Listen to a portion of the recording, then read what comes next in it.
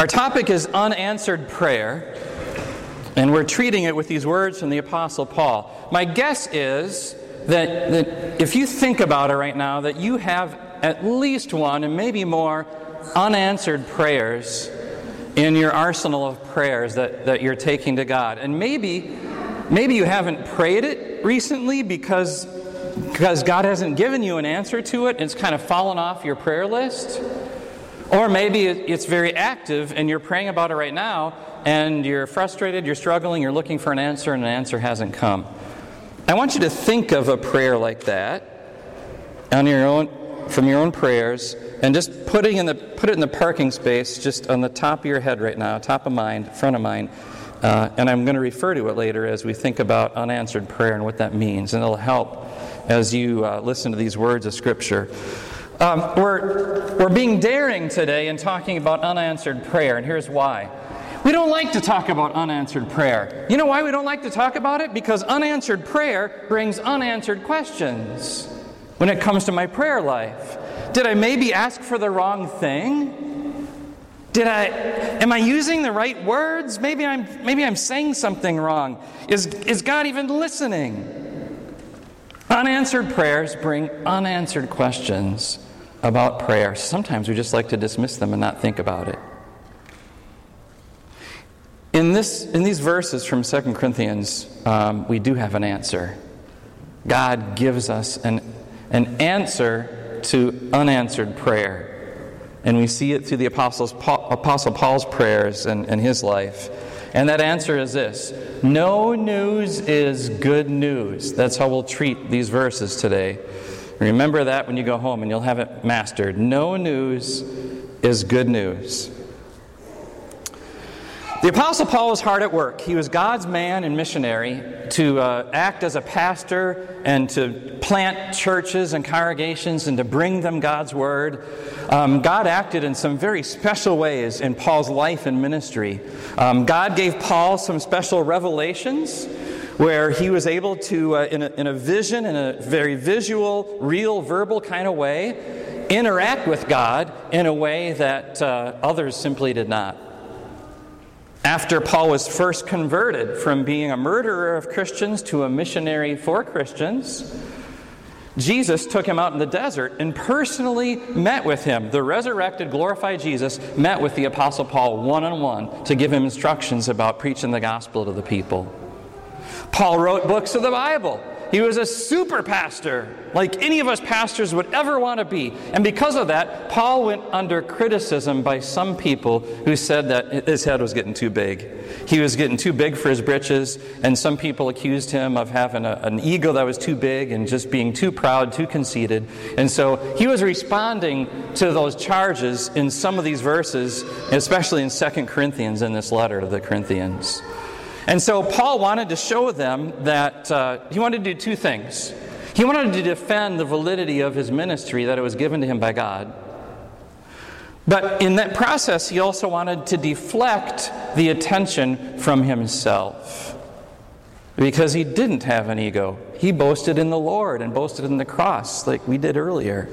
And so he wanted to deflect the attention away from him and on to Jesus and the message about Jesus. So to do that, he shared these words. To do that, he showed himself to be vulnerable and to be weak and to be like any of the people that he was serving. And he became forthright and honest and transparent in telling them, listen, I want to tell you something. I have this thorn in the flesh, he calls it. We don't know exactly what it is, but it's some kind of weakness, even a disability that God gave to Paul, and that Paul even says, this is a messenger of Satan. The devil himself is trying to use this against me. Some say it was poor eyesight, or maybe Paul was even blind. These are all guesses. We don't know from the Bible exactly what the thorn in the flesh was. Some say it was an ulcer. Some say that he was bald and short. I don't know how that's a thorn in the flesh. But, there's different guesses as to what this thorn in the flesh was for Paul. But it caused him pain, and it hurt him. And now he's talking to God about it, like any of us Christians would talk to God about our own thorn in the flesh, something that causes us pain and might be used by the devil to tempt us. But Paul knows that the thorn in the flesh was good, or at least he discovers this. And that's what I want us to discover today. How a thorn in the flesh, something that causes you pain, something that's miserable, something that you wouldn't choose, but that God has laid on you. It might be a physical deformity. It might be a disease. It might be anything that you struggle with. Maybe you're struggling in your marriage. Maybe you have a boss who is hard to get along with. Any of these can be thorns in the flesh for us. And they're good. Thorns in the flesh are good and godly for 3 reasons. And I want you to write these down. Number 1, when you have a thorn in the flesh and you pray about it, even repeatedly about it, praying repeatedly about a thorn in the flesh brings clarity. It brings clarity. So write the word clarity down. It brings clarity, and here's how. When you're praying about a thorn in the flesh and it's an unanswered prayer and you need to pray about it again and that's still not answered and you need to pray about it again and again, this process of from your first to your second to your third to your 46th prayer about that thorn in the flesh, that process is something good that God wants as you gain clarity during that process. And I guarantee you, your 32nd prayer is going to be different than your 4th prayer about that thorn in the flesh. Why? Because in this time, you've needed to think about it, and you're bringing it to God, and it's refining your thought process about how is God responding, and what does He really promise me, and what's He looking for from me, and right, it brings some clarity, and sometimes you find that clarity in the unanswered prayer is the answer itself. Thorn in the flesh is good. It brings clarity. Paul says that. He says, 3 times I pleaded with the Lord to take it away from me. God was using those 3 times, and maybe more, to bring clarity to Paul's understanding of his thorn in the flesh. Number 2, praying about a thorn in the flesh repeatedly without an answer brings humility. So clarity. Number 2, write down humility. Paul even says it. He says, to keep me from becoming conceited. See, when you pray and then God answers you right away exactly the way that you want, and if He did that all the time, you would not pray with humility. Prayer would become a weapon of destruction for you. That's what would happen. If God gave you the answer to your prayer every single time the way that you wanted, all of a sudden you'd feel like God. You'd actually have God wrapped around your finger, and you could tell Him whatever you wanted to do. And believe me, you're a human being just like I am. You would abuse prayer. It would become a weapon of mass destruction in your hands that you would use for evil purposes. If God gave you every answer just the way that you wanted it. Secondly, if God gave you every answer just the way you wanted it, you'd be spoiled, like a spoiled little brat. Like a little child who gets every single thing that they want. Sorry, kids, you shouldn't get every single thing that you want. Mom and Dad have the right to tell you no. But if I get everything that I want from God, that just makes God a spiritual vending machine. Right? I put in my prayer, I pull whatever lever I want, and out comes, I push the button, and out it comes. And then I'm more connected to the blessings than the blesser. And so the reason God doesn't answer my prayers sometimes, or answer them the way they want, is so that I have to be more focused on the blesser than the blessings. And so that I'm not spoiled, and so that I don't turn prayer into a weapon. So, clarity, humility. Paul writes, to keep me from becoming conceited. God keeps each of us from becoming conceited by not answering our prayers exactly the way we want and when we want. It's for our good. That's the good of a thorn that you pray about. Third and final, good thing about praying about a thorn in the flesh repeatedly. It brings clarity, it brings humility, and it brings maturity. Maturity.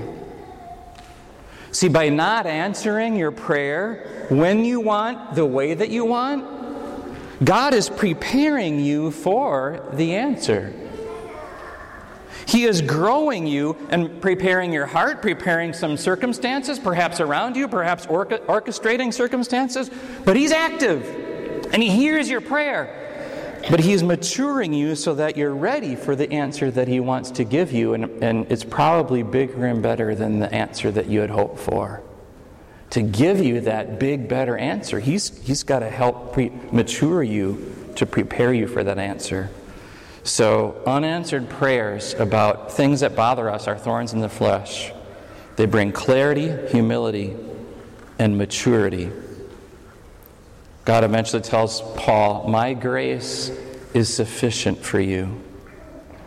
That it takes a mature believer to be able to say that I'm good with that. As long as I have God's grace, that's all that matters. That's all that I need. God needs to prepare our hearts to become mature, to be able to answer, to handle that answer. So, unanswered prayer. It's a little bit of a term that I have concern about. Do you have concern about that term, unanswered prayer? I was hesitant to use it today because God always promises an answer to our prayers. So technically speaking, theologically speaking, according to God's Word, there are no unanswered prayers. But we sometimes use that term to mean, I prayed for this, and God didn't give me the answer that I wanted. He said no. And no technically is an answer, but sometimes we term it like he didn't answer, like He didn't answer the way that I wanted. So that's where I think the title is a good one when we say no news is good news. Right? I just said how no news from God, not getting an answer the way that we want or when we want it, can be good in those three ways. But then God can say no to a prayer, and even that is good news. So you could take your pen and on that top of the insert where it says no news is good news, put quotes around the word no. Meaning, when God says no, that's still good news. And at some point, God does say no in your prayers. Let's say this. Let's say that there is a job opening to be an executive assistant in a successful company with a VP in that company who has an excellent reputation. It's a sought-after position, this executive assistant. There's 3 Christians who apply for that position and go in for interviews. All 3 Christians are praying, God, please give me that position of executive assistant. One of them gets the position. The other 2, what happened to their prayer? God said no. See how God answers our prayers differently according to what He knows is best for us. People who are sick, maybe with cancer. 3 people who are sick with cancer, same stage, same type of cancer. One of them, it goes into the doctor. The doctor says, "Wow, this is a miracle. You're healed. You don't even need treatment." Another one goes test after test, treatment after treatment, and eventually goes into remission. And another one battles that cancer for 4 months and dies. All of them prayed for delivery from cancer, but God answered their prayers differently. So, and that no news is always good news. God does it for our good, for what's good for us that we may not know. So here's where I want us to be careful about this thorn in the flesh and this unanswered prayer stuff. I want us to be careful of becoming too self-important. Honestly, becoming conceited. That's what Paul, as he analyzed this, that's what he realized was part of the battle in his life, and this is for you and for me too. We need to be careful of becoming too big in our own britches, too conceited, too self-important. Here's what happens when we become too self-important, especially in our prayer life. Number one, we lack clarity. And instead of clarity, forming my views, my beliefs, even my opinions, forming them in a clear way around God's clear word. If I'm self-important, clarity turns into doubt and into confusion. Because I am a human being and I'm limited in my understanding. I don't know everything. God does, I don't. And because I don't know everything, if I rely on myself for all the answers to everything, and I'm a know-it-all, I'm actually someone who's filled with a lot of doubt. Maybe about me, maybe about others. And that doubt leads to confusion. And then I look for answers, and those answers become assumptions. So when I'm self-important, I'm dealing with a lot of assumptions about God and about other people, and those turn into judgments and anger, even against God. Don't be conceited. Don't be self-important, because it means you lack clarity. It also means you lack humility. If you're praying with self-importance and you're shaking your fist at God, you lack humility. And God says, I'll give grace to the humble, but I'll oppose the proud. You want to stand toe-to-toe with God and tell Him what to do, He doesn't take kindly to it. There's only one God, and you are not Him, and He'll retain His throne. Finally, there's a lack of maturity. If I'm so self-important that I have to tell God He's doing it the wrong way, I have to tell Him He needs to do things my way, I'm not growing closer to God. I'm not growing up. I'm a spoiled little brat. So be careful of that self-importance when it comes to unanswered prayer. And instead, remember this. The thorns have a purpose. Thorn in the flesh. Thorns turn us to God. Do you know your Bible well enough to know the story in the Garden of Eden when Adam and Eve first sinned? The very first sin in existence when Adam and Eve sinned, and then the aftermath of that? So follow with me as we right through Genesis chapter 3, and Adam and Eve fell into sin, and then God came into the garden and said, what's going on? And then they blamed each other. And then finally God came and He had some words to say. And instead of turning His anger onto Adam and Eve, He turned to the serpent. And He said, I will put enmity between you and the woman. And He was really then talking not just to the serpent, but really to the devil, to Satan himself. And then He promised the Savior, the seed of the woman, Genesis 3 verse 15. And then the dust kind of settled. But before it was all said and done, God turned to Adam and Eve and finally had something to say to them. And you remember what He said to Adam and Eve? Do you remember what He told Adam? He said, you're still the caretaker of this earth. But now, Adam, now when you pull the flowers or you harvest the wheat, or when you go out to your garden to get veggies, there's going to be thorns and thistles and weeds. And now, Adam, you're going to sweat, and a hard day's work is going to be hard and stressful and toilsome, and there's going to be thorns at work, people who jab you, sharp disagreements. There's going to be thorns. Thorns, Adam, thorns.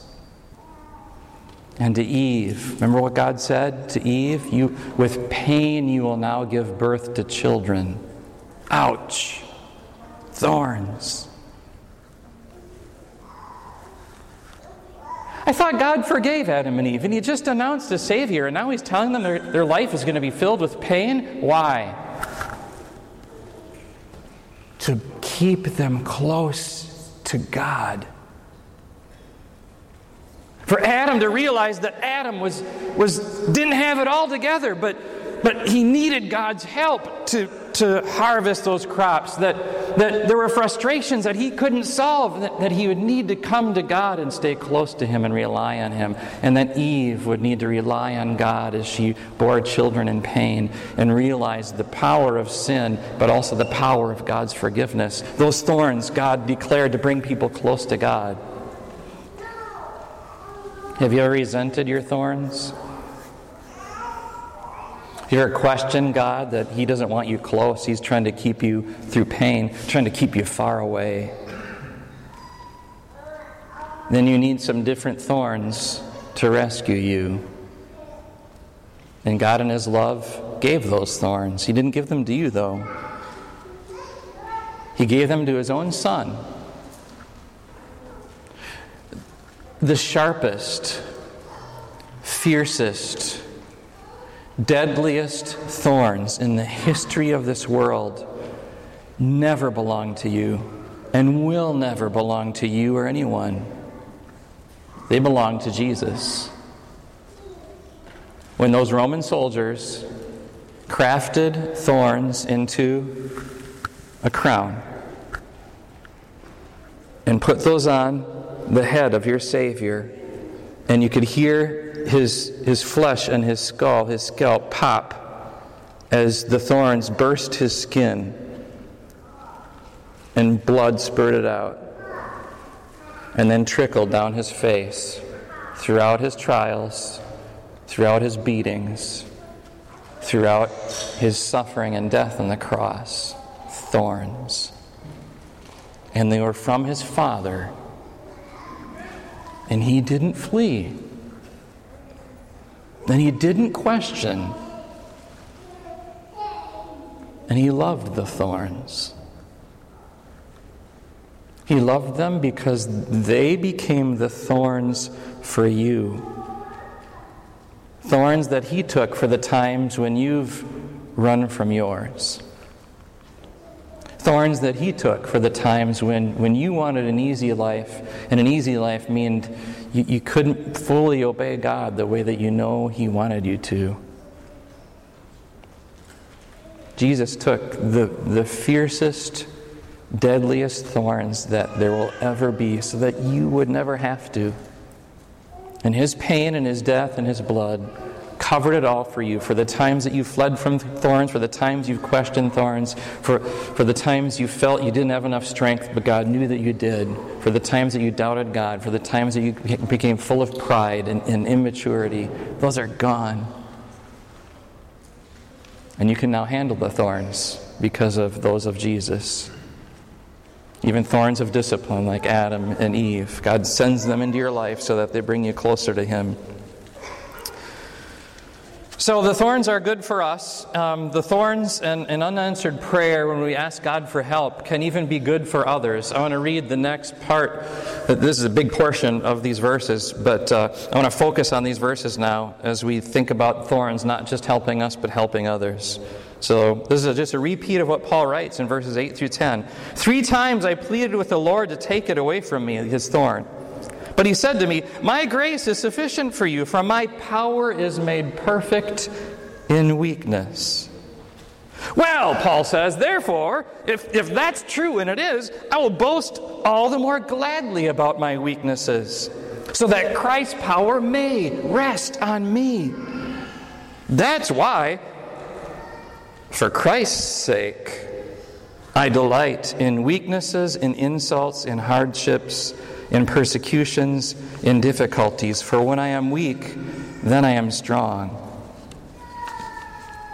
And Paul prayed to God. He said, God, this thorn in the flesh, this hurts and it's getting in the way. God, take it away and I'll be better. I'll be a better pastor. I'll be a better friend and better person. God, if you just take it away, I'll be better. And God said, if I don't take it away, Paul, I will be better. And God didn't take it away. So that God would be better. So that God would be more full in Paul's life. So that God would reflect more, as Paul was seeking to do. deflect the attention off of himself. God was now helping him with that effort. And God likes to choose the thorns. God likes to choose the weak. God likes to choose your weakness as a channel for his power.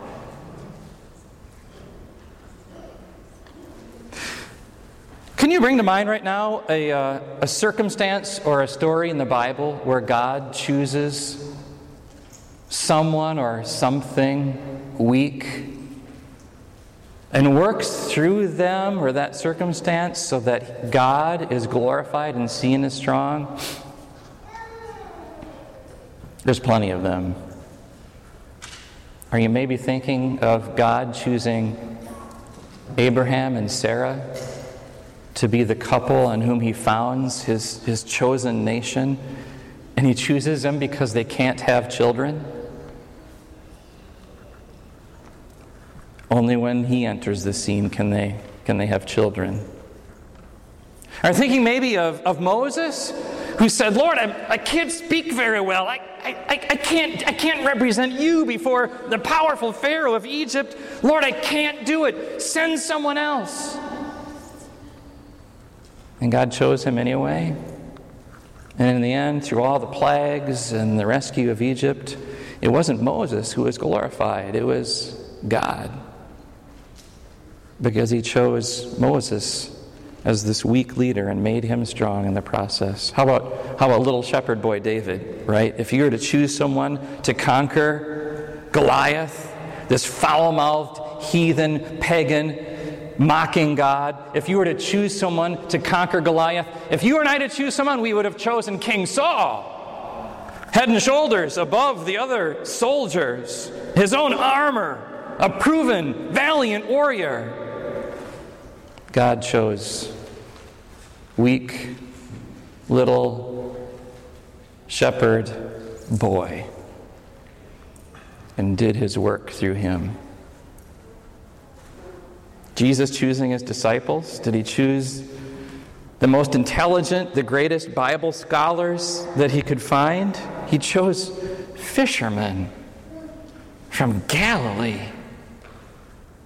and a tax collector. God loves to choose the weak. So don't be so quick to want to flee the weak, the thorn, the pain, the emptiness in your life. Don't be so quick to judge it as bad, because God loves it and wants to work through it as good. So we want to be careful of avoiding weakness and making ourselves strong. When we choose to be strong, and when we say that we are strong and we're self-reliant and it's all about us, and when we seek to make ourselves self-sufficient and independent, we are robbing God of opportunities to let his power shine through us.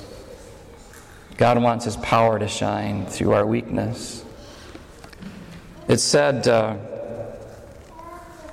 if you want to impress people, tell them your successes. If you want to influence people, tell them your failures. If you want to make a change and make a difference in people's lives, and not just have them say, wow, you're awesome, but you actually want to lead them and influence them and bring them from one place to a better place, let them see your weakness. Let them know your failures. Because in that process, you are telling them how God is your strength and how God works through you. And then they will glorify not you, but they will glorify God. And that will make the biggest difference in their life and in their eternity. So, God's power, Paul says, is made perfect in my weakness. Made perfect, that's like giving it a 10. Right? So God has his power, he has his glory, he wants to shine in the lives of people, and all these people around you, his power and his glory in their lives is a 3. And God says, hey, with your thorn, with your weakness, if you just let me shine through that, that power and that glory in that person's life, and yours too, is going to go from a 3 to a 10. That's God's power made perfect in your weakness. Can you trust Him to do that? Think of that unanswered prayer I asked you to put in the parking space earlier. Can you give that unanswered prayer to God in a way that gives Him permission for His perfection, for Him being perfect, to be a 10 in your life, even though it causes you just a little pain or inconvenience? If you can, then you're saying, God, I trust you. It's all about you. It's not about me. I want to deflect the attention from me onto you, God, so that you make a real difference in my life and in the lives of others. Your weakness helps others see God's power. Don't be so quick to flee it. Don't be so quick to fix it.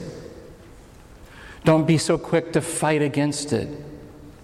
Just give it to God in prayer. Again, and again, and again. And trust Him like Paul, that His grace is sufficient for you, that Jesus' thorns cover your thorns, and that He'll use that to become perfect in His grace and in His power in your life and in the lives of others. And that's going to be, you're going to be like a flashlight.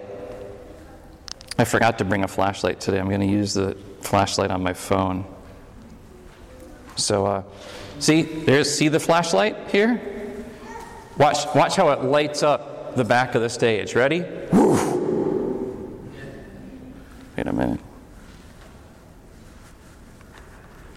Bam!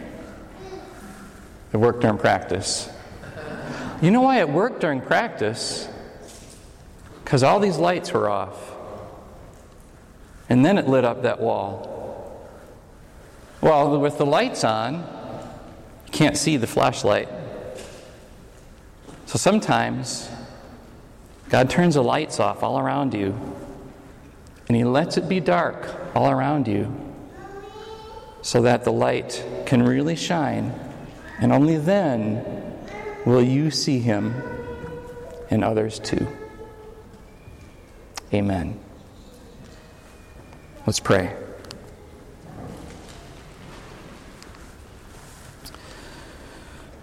Jesus, you are the light of the world. You are the light that no darkness can overcome.